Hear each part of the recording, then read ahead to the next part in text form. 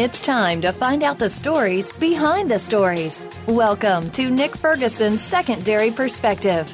Get ready for some amazing guests, along with Nick's own expertise and insight behind some of today's top news in sports. The where, why, and how. Now, here's your host, Nick Ferguson.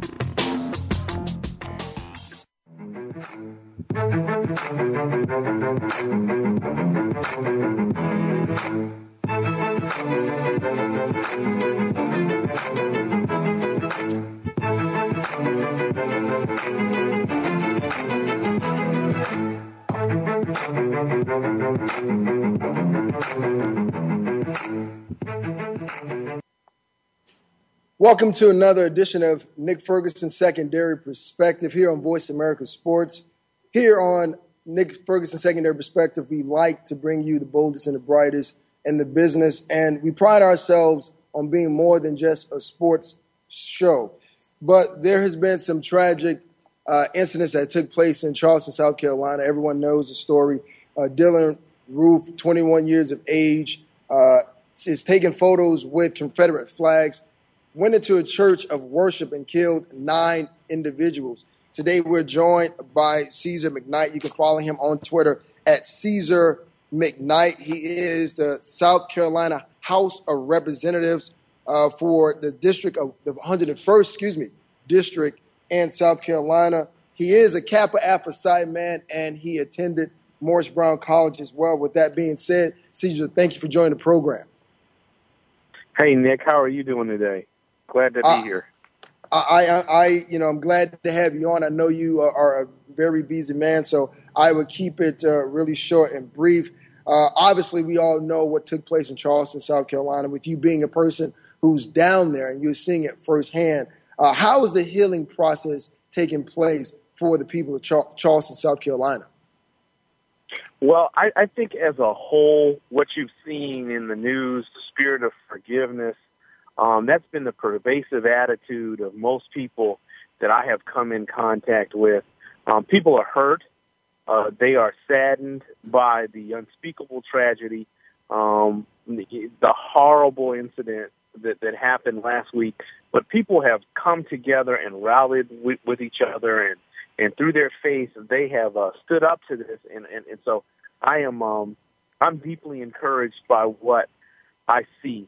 The day after the shooting, I attended a vigil, at Morris Brown AME, which is about 3 blocks from Mother Emanuel. And Nick, that's probably one of the most beautiful church services I have ever attended. There were multitudes of white people, black people, Jewish people, Eastern Orthodox people, Greek Orthodox, just people of various faiths and religions and races, and they came together in a spirit of unity that really, really touched me, and it touched everybody present. So I'm encouraged by what I've seen. Now, don't get me wrong, there have been 1 or 2 incidents under the radar that show that we have a few of our brothers and sisters whose hearts haven't been touched yet. But hopefully they'll eventually come around. But overwhelmingly, the response has been positive. Well, if you just joined us, we're talking to Cezar McKnight, South Carolina House Representative District, or the 101st District in South Carolina. And, when we talk about Dylan Roof and the fact that 9 people, lives, have been taken, and not to say what one is more important than the other, but I would be remiss if I didn't mention this. Clemente C. Pinckney, who is a state senator, the loss of a person of this magnitude, not just to the clergy, but what does this loss mean to the state of South Carolina as far as the legislation is concerned? Well, we lost a true giant in Senator Pinckney. Clemente very rarely spoke on the floor of the Senate, but when he spoke, because of his voice was powerful. If you'd ever imagine what God or what one of his angels would sound like, Clemente's voice would probably be what you would imagine. And when we had the debate over the body camera legislation in April after the shooting and killing of Walter Scott, Clemente took to the well at the South Carolina Senate and spoke so eloquently that they added his speech to the record, to the journal of the Senate that day.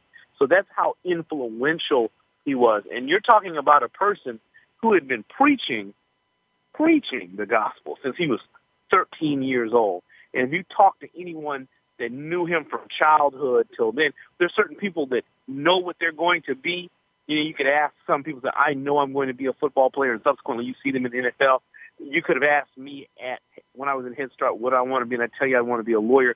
Clemente knew he wanted to be a preacher, and he accomplished that goal. And he was a giant in the Senate. He truly was. So his loss is immeasurable. There will never be a replacing of someone who came so far so quickly. And keep in mind, this gentleman, his pictures he may look a little older. Clemente was only 41 years old. We're the same age. He's born in 1973, and so am I. So he's a young man, and he's going to be sadly and sorely missed. Yeah, his work and who he is as an individual is definitely going to be sadly and sorely missed, and that's why individuals like yourself have to continue his legacy and do your due diligence to kind of bring not just South Carolina, but just kind of bring everyone together. And speaking of that, in the wake of this tragedy, we have seen so many celebrities. Dwight Howard was down there, Stephen Colbert.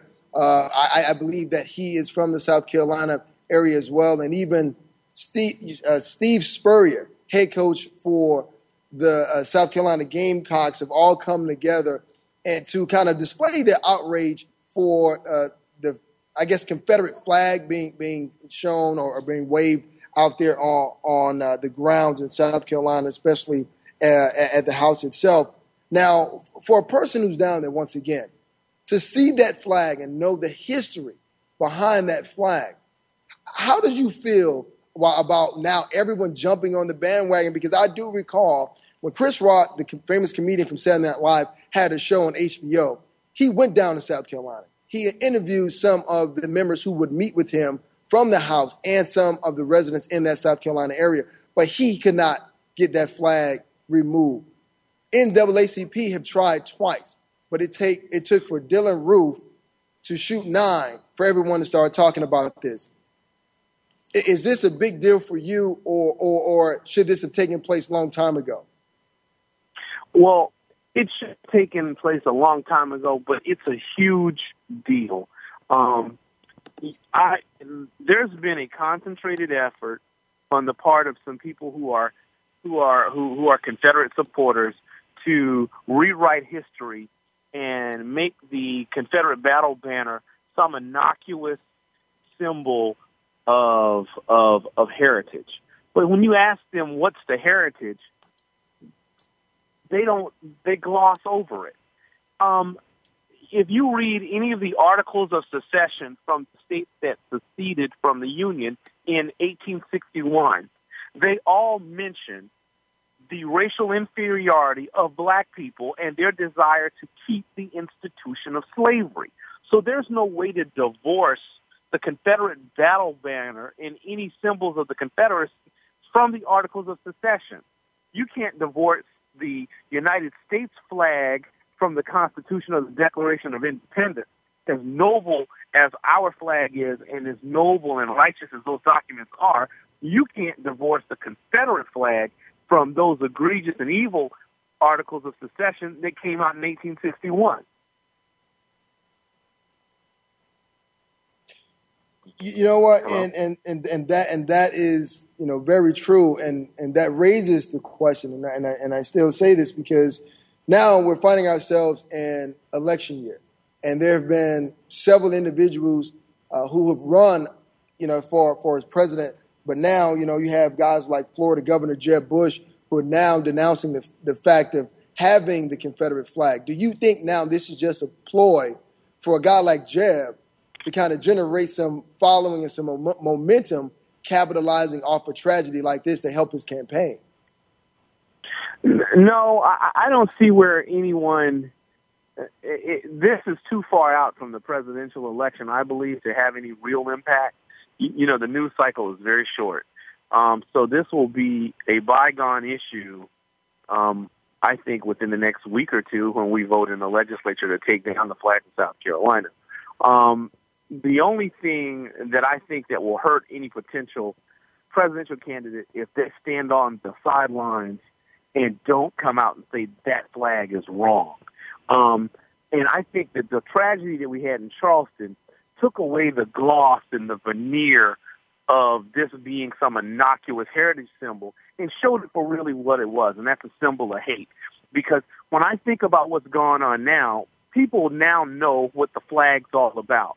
And I think about the words of William Wilberforce, the great abolitionist, when he says, you may choose to look the other way, but you can never say again that you did not know. So the ability to say, oh, this is some grandiose symbol of a bygone era of antebellum chivalry and life in the South, that lie has been destroyed because Dylann Roof has shown you that time and time again, when you see acts of evil perpetrated on a racial basis in this country, what's constant? The flag of the Confederacy. And here's the thing that really bothers me. If it's something that, if it really was about heritage, if they saw something that evil being done in the name of their heritage, why haven't they spoken up prior? And the answer is they've acquiesced to it. So now those people that are championing the flag now know that no one will see this flag for anything other than what it is anymore. No credible person, that is. And that is a symbol of hate and division. And this is the United States of America. We rally around one flag. That's the Stars Stripes. Everything else, it doesn't even matter. That's the flag that unites us. So to fly a flag that is a symbol of a violent attempt to overthrow the United States government is tantamount to you being complicit in treason. So you can't do it. I love the United States of America, and the United States flag and the flag of the state of South Carolina are the only flags that are going to fly at my home and on my property. Those are the flags that I pledge allegiance to. Simple. And I think everybody else should do the same. South Carolina House of Representatives of the 101st District, Cezar McKnight joins Voice America's Secondary Perspective with me, Nick Ferguson. You know, Cezar, I've had a chance to have a conversation with a lot of individuals, and I guess the consensus is they're thinking, okay, this is a black-white issue, and then the idea of gun control comes up. Do you think this is a black-white issue, and where does gun control comes into this conversation for you? This isn't an issue of black and white. This is an issue of right or wrong.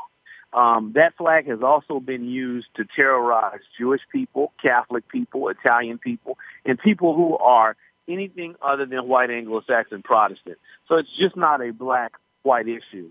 Now, when it comes to gun control, we have to have a conversation in this country, and there's not going to be a cookie-cutter way to deal with this situation. And if you allow me to elaborate, I'll explain it to you. What works for gun control in New York City will not work in rural South Carolina. Well, what do I mean by that? My parents live out in the rural countryside, and we have fine police, fine deputies, good people in law enforcement. I know that'll do their best to protect my parents. But it would take, if someone were to break into my parents' home, even on a good day, it would take the police 30 plus minutes to get to my parents' home. I cannot, in good conscience, advocate a position that would not allow someone like my parents to be able to protect themselves. Okay? Now, I think that we need to have some common sense gun control legislation. Well, what do I mean by that? If I have to take a written test and a performance test to get a driver's license to operate a vehicle in any state in this country, why cannot I do something similar to own a firearm? And have someone ask me some basic questions. Do you plan on harming yourself? Are you planning on harming other people? So I think the people on the side, on the pro-gun side, have created a false choice. It's if we have gun regulation, they're coming to get our guns. That's not true. We have had gun regulation in this country before that's worked for a number of years. In the 1920s, we banned machine guns. In the 60s, we passed a law that said, a federal law that said you couldn't be a felon and possess a firearm. And so we need to get rid of the things that allow for the proliferation of guns. Well, what do I mean by that? The gun show loophole, which allows a person to not get a background check if they go buy it at a gun show or if they buy it from a private person. I think you need to get a background check anytime you sell a gun. And being a gun owner, I know that a background check takes about 30 seconds to 2 minutes. It's quite simply you putting in that person's vital information, their date of birth, their social security number, their name, and you call in a 1-800 number, and it comes back and it tells you whether or not you can sell it to that person. That's not an inconvenience. That doesn't infringe upon a person's right to bear arms. It's good common sense, and we need to start using it. Well, Cezar, you're absolutely right. I think that is definitely one of the conversations that we need to have in this country, talk about gun control. There's some others, but we'll probably have to have you back on later. It's always a pleasure having you on the program to kind of give our listeners your knowledge, and hopefully, we can move past this incident in South Carolina, Charleston, South Carolina, and possibly come together, black, white, Jews, Gentiles, and try to prevent these heinous acts from taking place around the country. Once again, my heart goes out to you and the state of South Carolina. Thank you for joining the program once again, Cezar. Appreciate it. Thank you, my friend. All right, thank you. God bless. That was Cezar McKnight, South Carolina House Representatives of the 101st District in South Carolina, as they try to deal with this ordeal. We'll be back after on the opposite side of this break to kind of give you a little more and just kind of get a little more upbeat, but great stuff from Cezar. We'll be right back on the opposite side of this break.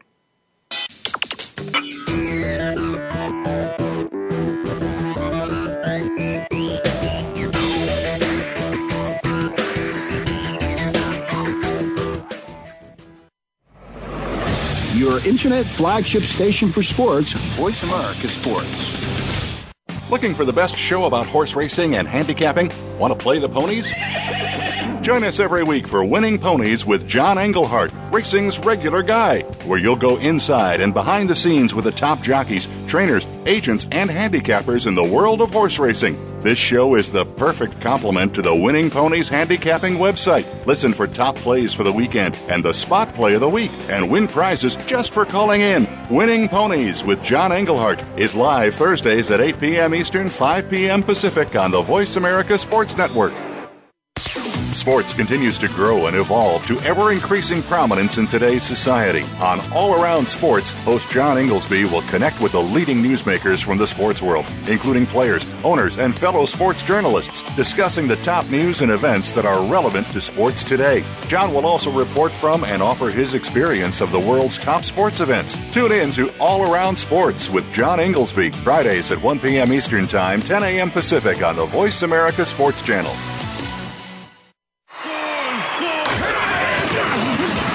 Your internet flagship station for sports,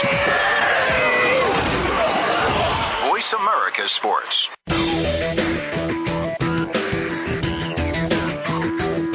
You're listening to Secondary Perspective with Nick Ferguson. To get in the lineup for today's show, please call 1-888-346-9144. That's 1-888-346-9144. Or send an email to nickfergshow@gmail.com. Now, back to the show. One hand in the air, if you don't really care. 2 hands in the air, if you don't really care. It's like that sometimes, I mean ridiculous. It's like that sometimes, ridiculous. Ladies and gentlemen, the most exciting stage show you've ever met appearing live.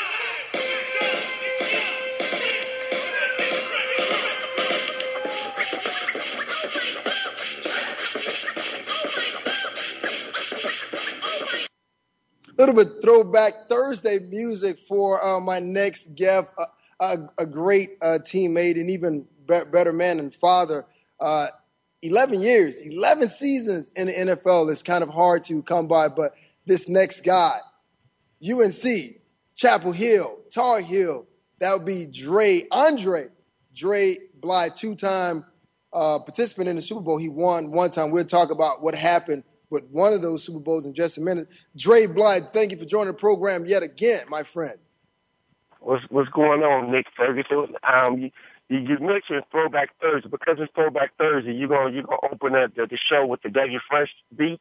Yeah. And introduce me because I'm a throwback. No, I mean, it's Throwback Thursday, man. It wasn't something to insinuate. You kind of took a shot at me, brother. That's a shot, Nick. Well, you know what? I'm not Nick. I'm not that old. Remember, I am younger than you.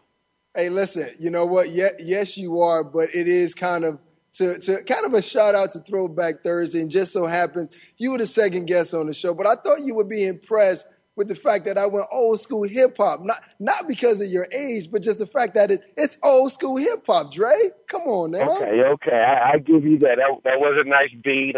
I am a Dougie Fresh fan, so I give you props for that. See, there, and I didn't even ask you even about that. I just went ahead and did that, and I said, well, you know what? Here's one person who I know loves music, but more importantly, he loves hip hop music, so he would be able to appreciate the Dougie Fresh in the show. So, well, man, I did. I thought you was taking a shot, but if it's you know, that's the reason why you played it, then props to you. I'm a fan of Dougie Fresh, and I appreciate that beat for me. Well, wait a minute now. You remember how Nick Ferg show first started out in Denver? You remember that, getting the crowd. You know, it was doing stretch, right? Was it doing practice, doing stretching?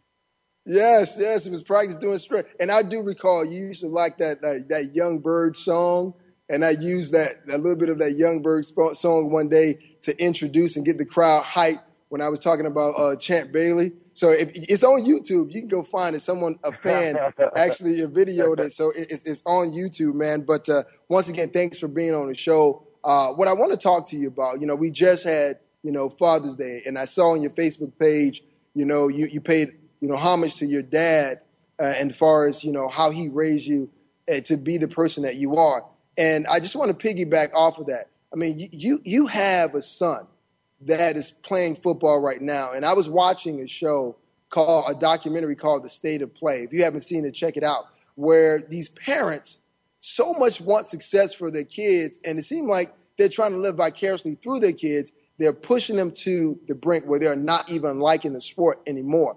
And knowing that you play the game, you play baseball, and you have a son that's now pretty much going into the family business, how do you manage, you know, fatherhood and coaching? Well, the one thing, you know, Nick, having 5 kids and, you know, 4 boys and a girl, you know, there has to be a balance. And I believe we have that balance in the house, so we don't put too much emphasis on sports or extracurricular things outside the house. But for the most part, we give it our kids a choice.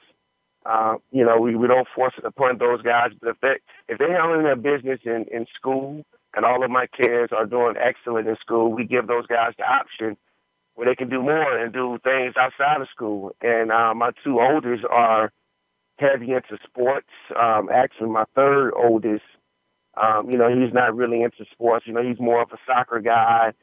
You know, he likes to cook. He's very studious. And then my daughter's in a dance. So it's not, I know you said a family business, but you know, obviously my 2 oldest were old enough to you know, they went to the Pro Bowl. They remember being in Denver, and you know, they were in Detroit. So they pretty much are into sports big time. So those guys, they understand that, you know, if those guys want to be active, that they have to handle their business. And without them handling their business in school, we give those guys the option to do some extra things. We're talking to Dre Bly, Super Bowl winning cornerback Dre Bly, 11 years in the NFL. Dre, I mean, it's very difficult to manage that and have that balance. You know, when you're talking to your kids about the game of sports and knowing as though you played it at a high level, when you're trying to teach your son technique, how are you trying to do that without just kind of invalidating him, but still keeping him uplifted even when he might not do exactly what you need him to do? Well, the one thing, Nick, and you probably know this as well, I really haven't trained my son, you know, up to this point because a lot of kids, when they start too early, sometimes they tap out. And so for the most part, I haven't necessarily drilled my son, trained him, or pushed him too far, because I don't want my kid, when you're playing multiple sports and playing, baseball and football in the fall and basketball in the winter, and then, baseball again in the spring, it's only been so much that I do outside of that, because, again, I want to let the kids be kids, and I don't want to push them too far. I like for my kids to be raw. But now, at the age now that my oldest is at, I think he understands that there's going to be, or there has to take some dedication, some extra work if he's going to be, a competitive athlete, or fulfill, I guess what his dreams are. And now is a time where I put in that work to push those guys. And I think right now he's hungry for, he's looking for that work and that extra time with his dad. So prior to, my oldest being 14, I really haven't put in, took him out to the fields and worked football drills or footwork and stuff like that.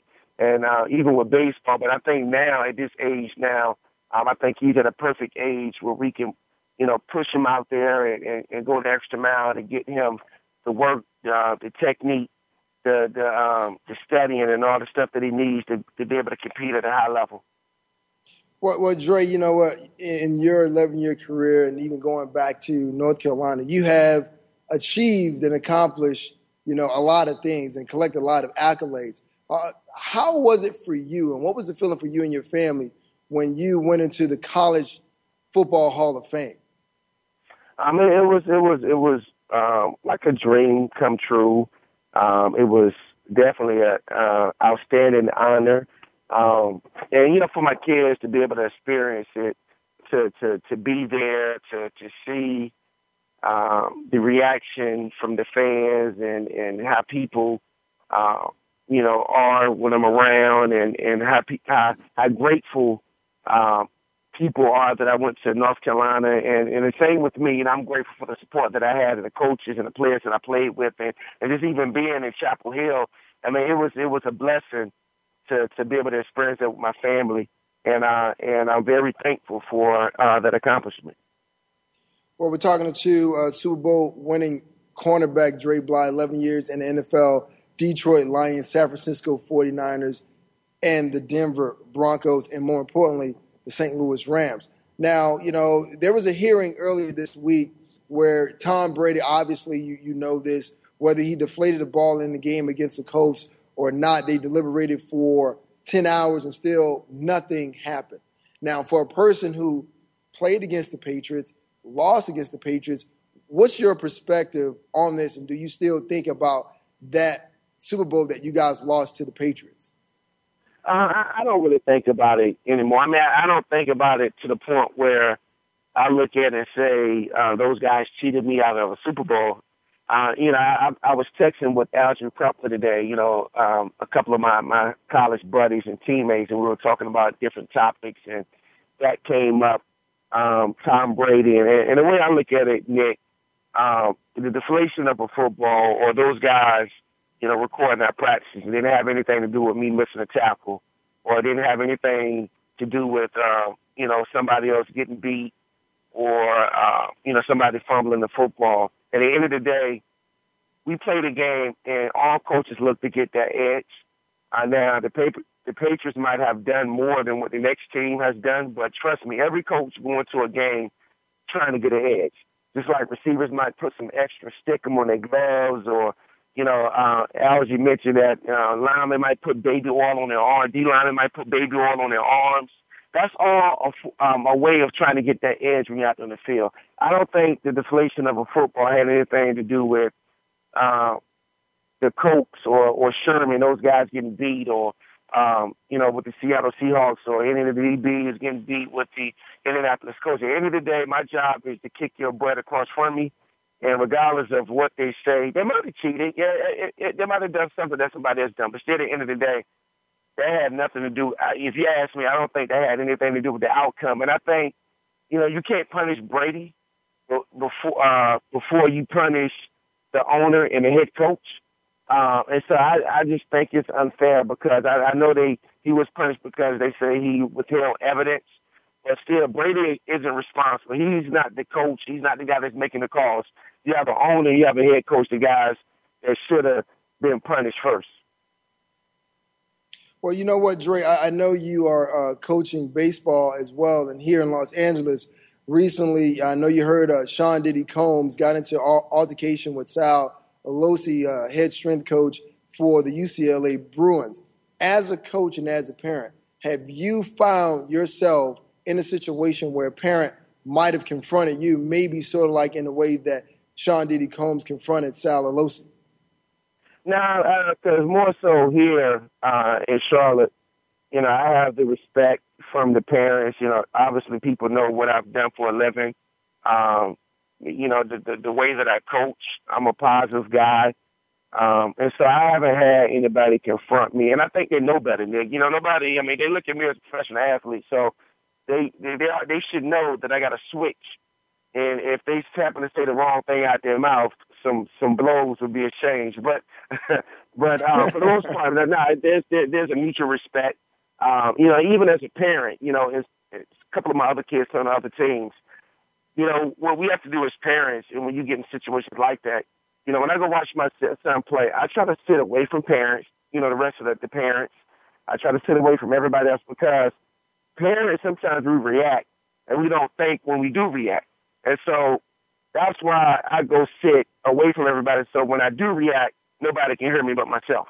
And so, you know, Puffy is in a tough situation. You know, he's not an athlete. You know, he's a big-time, you know, multi-millionaire type guy. And, you know, he's in the entertainment business. But still, you know, he's active and been proactive with everything with his kid. And so it can be tough, man, when you're that proactive and you have a voice. And so I don't really know much about the whole situation, but I know that it can be tough for parents. We're talking to Andre Dre Bly, 11-year NFL veteran and Super Bowl champion. You know, I cannot allow you to get out here without asking this question. Now, most DBs, especially corners, are viewed as being maybe flashy and prima donna. Now, I saw something once again on YouTube where I didn't know you played wide receiver in high school, but I saw an all-star game where you get a reception, you take it back, and then there's a little bit of flash at the end of it. Now talk a little bit about that, but I want you to also go into the fact of that you played with Air Jordans with kind of a chrome metallic bottom. You know, what's up with that, Dre? Did you have to take the flash to that level? Well, you know, Nick, man, you know, the time that we were playing, you know, it was about looking pretty and you know, and I was a firm believer. If you look good, you play good. Yeah, just like, you know, my idol, Dion, you know, the guy who I try to model my game behind, you know, he always looked, you know, flashy or, you know, always looked clean whenever he played. And so just, you know, having the shoe deal with those guys, they were, you know, chrome bottoms were in, and I wanted to make sure I had what was in. And so, you know, I wanted to look good when I was out in Denver. Unfortunately, I didn't play my best when I was in Denver, but I definitely was going to look good whenever I got on the field. Well, I tell you, Dre, I mean, it was definitely a pleasure playing with you. To say that I played with John Lynch, Champ Bailey, Darren Williams, and Dre Bly, it was a fulfillment for me and my 10 years playing, man. So it was great. You're one of the better strip artists I've ever seen when it comes to a guy catching the ball and taking it away from him. At some point, you have to show me how to do that so I can kind of teach guys how to do it. But you're one of the best, man. And people can say whatever they want to say, and you said it yourself. You didn't have, you know, one of your best careers as a Denver Bronco, but I tell you what, you were a darn good player, man. It was a pleasure and a blessing for me to play alongside of you. So once again, man, I appreciate that, and I appreciate the fact that you're going out, not only building players, you know, on the field, but off the field as well, man. So I salute you, Dre Bly. Thank you. I appreciate that, Nick. And again, man, you know, the reason why I coach, man, I want everybody to be better than what I was, and I want people to learn from my mistakes. So that's my that's my motivation is today. Today is that's to inspire kids and to teach kids. So appreciate you having me on your show, man, and take care, brother. Anytime. That's Donald Dre Bly. I wish I could say he's on Twitter, but he's staying off the grid. But you can find him on Facebook, and I would employ. I am on Twitter, Nick Ferguson. Oh, you are now. You are on the grid. Yes, I am on Twitter, and it's. Let me go to my page. You know, it's Dre Bly _32. That's what it is. There you go, Dre Bly _32. Give my good buddy Dre Bly a follow, man. Dre, once the season gets started, I definitely will have you back on to talk a little Tar Heel football. Once again, thank you for joining the program. No doubt, buddy. Take care. All right, you take care. Coming up after the break, we talk a little bit of NBA draft and what potential big star blockbuster free agents could be on the move. Could your blockbuster player be on the move? Could he wear a different uniform next season? We don't know, but NBATv columnist and host Beau Estes joins us and breaks it all down right after this break.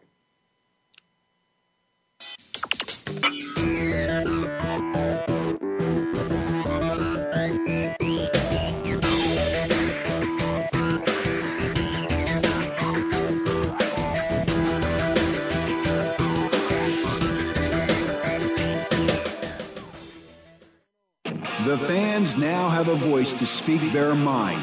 No holds barred. They need to bench his ass and move on. I just think that the coach made a mistake. All crazy. NFL, MLB, NBA, NHL. Speak up. Or forever hold your mouth. We ain't playing around here. Voice America Sports. If you think you've seen online TV before, let us surprise you. VoiceAmerica.tv is online now. The leader in live internet talk radio has done it again. Multiple channels, a state-of-the-art viewing experience, live and on-demand programs streaming 24 hours a day. It's exactly what you want, when you want it. VoiceAmerica.tv. From health and wellness to business, sports, and everything in between. Discover our new world. Visit VoiceAmerica.tv now and experience the future of online television. VoiceAmerica.tv. Looking for the best show about horse racing and handicapping? Want to play the ponies? Join us every week for Winning Ponies with John Englehart, racing's regular guy, where you'll go inside and behind the scenes with the top jockeys, trainers, agents, and handicappers in the world of horse racing. This show is the perfect complement to the Winning Ponies handicapping website. Listen for top plays for the weekend and the spot play of the week and win prizes just for calling in. Winning Ponies with John Englehart is live Thursdays at 8 p.m. Eastern, 5 p.m. Pacific on the Voice America Sports Network. Your internet flagship station for sports. Voice America Sports.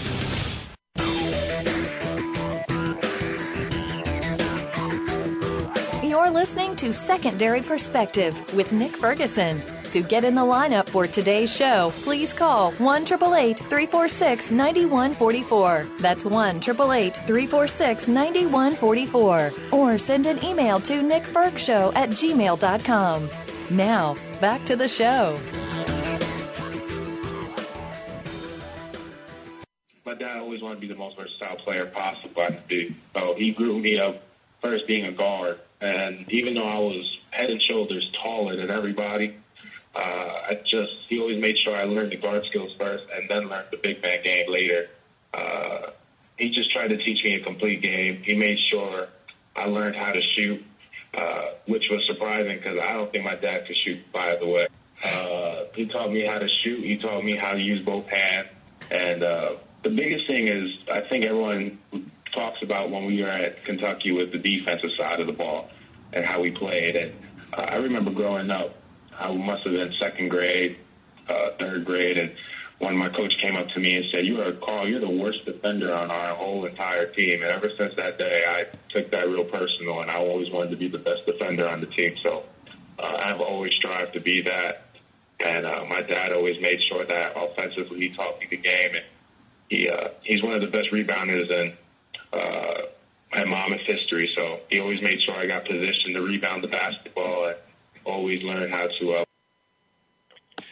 That's a little bit of audio from Carl Anthony Towns and him talking about coaching early on in his career and how it increases development, the importance of his father being involved. We just finished with Dre Bly, an 11-year NFL vet, and he talked to us about how he managed both coaching and fatherhood. So that was great to hear that audio. But I want to bring in a columnist for NBATv and host. They call him Mr. Highlight. Beau Estes. Beau Estes joins us. Beau, I mean, great night. I mean, you know, the NFL season is 37 days away, but tonight is all about the NBA and NBA draft. I mean, there's a lot of rumors, trade rumors as far as what top free agents could possibly wearing new uniforms coming this new season. But let's talk about some of the prospects. I mean, this kid, Porzingis, what do we know about him? And how well can we project his talent level in the NBA? Well, that's the challenge that all the GMs are facing. But what I would say to you is that each year in the draft, there seems to be this one guy who has such marvelous upside that all the GMs, it's not so much that you want to take him. You fear what happens to you if you don't take him and he turns out to be a breakout star. This year, that guy is Chris Porzingis, the guy who's played in Spain his entire career. He's a marvelous talent, first of all. He's a guy who's going to measure out at over 7'2". He can shoot from way outside. He's got not just a good shot, it's wonderful form on his shot, so it's going to be repeatable. He can run and jump all day long, handle the rock a little bit. I don't want to say a lot, but he can handle the rock a little bit. So he has all those things that an NBA GM would love to have on his team, particularly because the kid's not even 20 years old yet. He's sort of a stretch four. So he's been sort of shooting up the draft boards that you'll see, all over the internet and at NBA.com with all the people that we're talking to. But, again, this is a guy who played in Spain. So you're watching video of him playing against guys in La Liga rather than the NBA. So how can he handle contact? Will he be able to make shots through that contact? Those are the questions that these GMs, that's their job. They have to figure out, can he do that? But I can tell you, people are salivating over this prospect skill set and what he brings to the table as far as measurables. Yeah, but with all due respect, I mean, how many international players have we seen become NBA All-Stars? Maybe Dirk Nowitzki, Pau Gasol, Yao Ming. So can he become a perennial all-star for whatever team decides to draft him?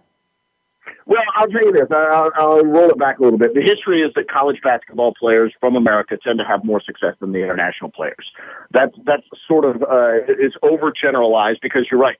You name guys like Dirk Nowitzki. You name guys even like Manu Ginobili, Tony Parker. There's a lot of very, very successful international players in the that have played in the NBA and that have gone on to Hall of Fame careers. But again, historically, the college players have done a bit better. There is no college player that is 7'2" that can shoot from way outside, that can run and jump quite like him. I mean, I guess the only guy that you could think of that would have even close to that size and that sort of shooting ability is Kaminsky. I think, but saying all that, I think it's clear that the best talent in this draft, and it's getting less and less close, is Karl Anthony Towns. The guy that we heard from at the top of your segment. I think he is easily the best prospect in the draft. He's not quite as big as these other guys. I mean, he's a legit 7-footer, but he presents so many things that are finished. He's strong in the post. He can shoot outside. He can pick and dive to the hole. He can do everything you need in the modern game, and yet he also has that old school element, and he's way ahead of like a Jahlil Okafor defensively. So I think he's clearly the pick. Well, Beau, there's a lot of individuals who are really high on this kid, D'Angelo Russell, and even the great Dick Vitale. I mean, if you listen to him, he goes way overboard when he talks about this guy. There are people in the 76ers organization, even the fan base, hoping that D'Angelo Russell is there and falls right to them, because you look at what they've been over the past couple of years, even almost a laughingstock, if you will. If they were to get a player like D'Angelo Russell, what could that mean for the Philadelphia 76ers in the Eastern Conference? A lot. It could mean a whole lot, because I like Dick Vitale and a whole lot of other people think that this guy has an innate feel for the game. He understands spacing. And he's got size also, and he's got a great stroke. He's a great shooter outside. So he has all of those things that you want. Remember, Philadelphia unloaded Michael Carter-Williams. He was supposed to be their point guard of the future. He turned out to be not an efficient enough player for the system that Philadelphia is trying to run. And keep in mind, Philadelphia, maybe the biggest question in all of Philadelphia, even if they get D'Angelo Russell, is what's going on with Joel Embiid. He's had a setback in his recovery from injury. And he is supposed to be that, it's tough to say, but he's supposed to be that sort of Karl Anthony Towns of last year. Were he not injured at Kansas last season, he would have certainly been the number one pick in the draft. And he is a franchise-changing sort of talent. Is he healthy? That's the question for Philadelphia. But they have parts. Philadelphia is acquiring parts, and it's a long-term project. It's almost a science experiment what's going on up in Philadelphia. But if it all comes together, Philadelphia will jump up and be competitive in a hurry if it comes together. We're talking to NBATv columnist and host Beau Estes on Nick Ferguson, secondary perspective here on Voice America Sports. Now, like I said, there are plenty trade rumors as though we can expect. We don't know who's going to move. We're always looking for that blockbuster trade. But there have been a lot of players opting out of the contract. Kevin Love, we know he opted out. But could we possibly see him sign right back with the Cleveland Cavaliers? Oh, I think that's a real possibility. I think there's a lot of moving parts in all of this. I think, during the day today, we have started hearing rumors of L.A., instead of choosing Okafor, choosing D'Angelo Russell. I think that a part of that is a trade that could potentially happen. I'm not saying it is, but could potentially happen, that would bring the center L.A. covets, DeMarcus Cousins, down to Los Angeles, and then you wouldn't need an Okafor. You'd go get a Russell. That's one aspect of this. Kevin Love, going back to the Cleveland Cavaliers, I think there's two things there. One, he would rather sign his big contract when the new NBATv files in and the salary cap goes through the roof and he can get a whole lot more money. So it's probably a one-year deal for Kevin Love, or at least with an opt-out in whatever sort of new contract he signs. He has always said he wanted to go back to Cleveland. He has always said he wants to play in the playoffs. If he played in these playoffs, it may have made a difference in the NBA Finals. I mean, he's that good of a player. But I think there's also another calling. It looks like LaMarcus Aldridge may not sign in Portland again. He's a free agent. A lot of Texas teams like the San Antonio Spurs like him. The Lakers like him. And indications are that if he's on the move, Kevin Love, who's from Oregon, at least could take a look at the Portland Trailblazers and heading home. Well, you talked about, the new NBA contract and new NBA money from the television deal. Could we see LeBron James do the same thing, opt out of his deal, and then sign back with Cleveland? Or could we see him leave Cleveland and go somewhere else? I think LeBron James is a very, very smart person, among the smartest guys in the NBA.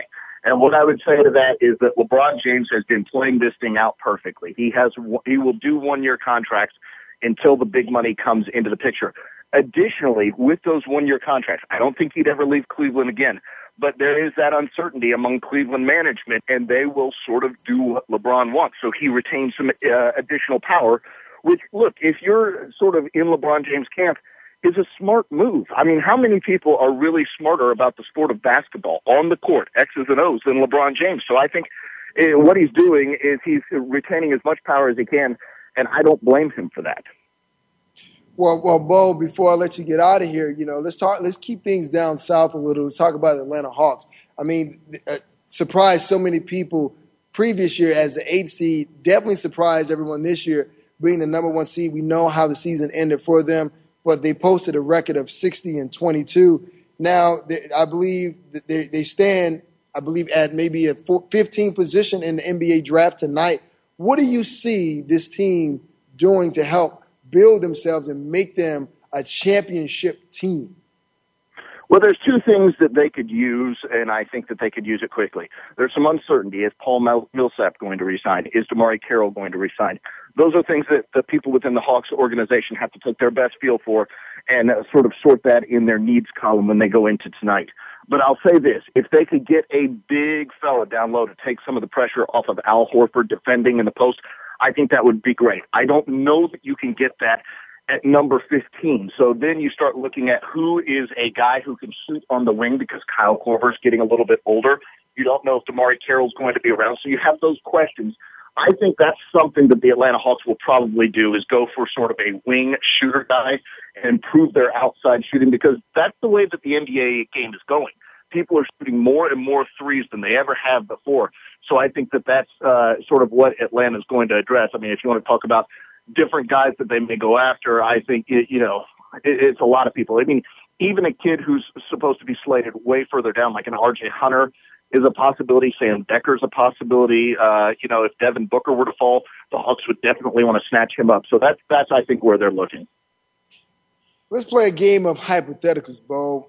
Paul Pierce. Paul Pierce opts out of his contract with the Washington Wizards. There's been some whispers about the possibility of joining his old coach, Doc Rivers, and the L.A. Clippers. Do you see that happening, or it is just kind of a pipe dream? Well, keep in mind, there's another appeal to L.A. for Paul Pierce as well. That's where he's from. That's where he played high school ball. So if he could finish out his career there, I think that would be appealing. And I think also Paul Pierce is a veteran guy who likes to take a good team and improve it. He did that last year with the Washington Wizards. He's a guy who was so instrumental in their improvement last year. The LA Clippers are a team in flux. Many people think they've sort of peaked out with what they have. Paul Pierce adds an element of scoring ability and an element of swagger that, you think maybe you get that with Matt Barnes, but you don't really. Paul Pierce is a much bigger star, and he can handle big moments. I mean, keep in mind, his shot against the Atlanta Hawks that tied the game and would have sent it into overtime was hundredths of a second just beyond the clock. But he made that impossible shot. That's Paul Pierce, and that's the appeal of him. And him reuniting with Doc Rivers, what a terrific story. And him going home to L.A., I think that only adds to it. All right, 10 seconds before we get out of here, Beau. Okay, tonight, first overall pick, in your opinion, is who? Karl Anthony Towns going with Andrew Wiggins, the last two number one picks in Minnesota, and being incredible. Wow, that would be amazing to see that franchise pick up a guy of that talent and make that team once again relevant like KG did several years ago. Beau, thank you for your insight and your input. We will be tuning in tonight to the NBA draft to see what team makes the big blockbuster move, but what team picks up Karl Anthony Towns. Once again, that's Beau Estes, host and columnist for NBATv. You can follow him on Twitter at NBA Beau. Appreciate you, Beau, for joining the program. Take care, Nick. Always good talking with you.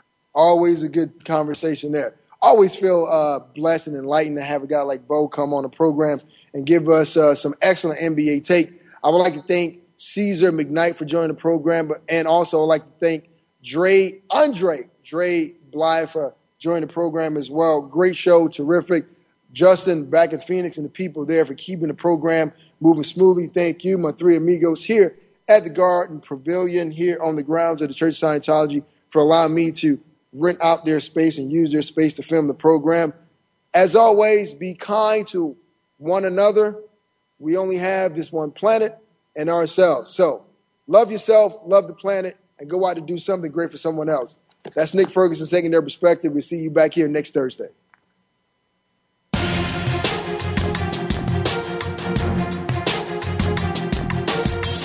Thanks again for stopping by. Be sure to catch Nick Ferguson's Secondary Perspective again next Thursday at 1 p.m. Eastern Time, 10 a.m. in the West, on the Voice America Sports Channel. We'll share some more great stories next week.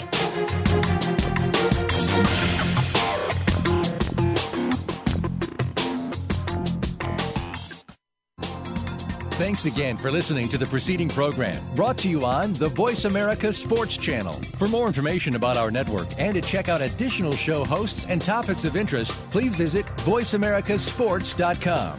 The Voice America Talk Radio Network is the worldwide leader in live Internet talk radio. Visit voiceamerica.com. The views and ideas expressed on the preceding program are strictly those of the hosts or guests and do not necessarily reflect the views and ideas held by Voice America Talk Radio Network, its staff, and management.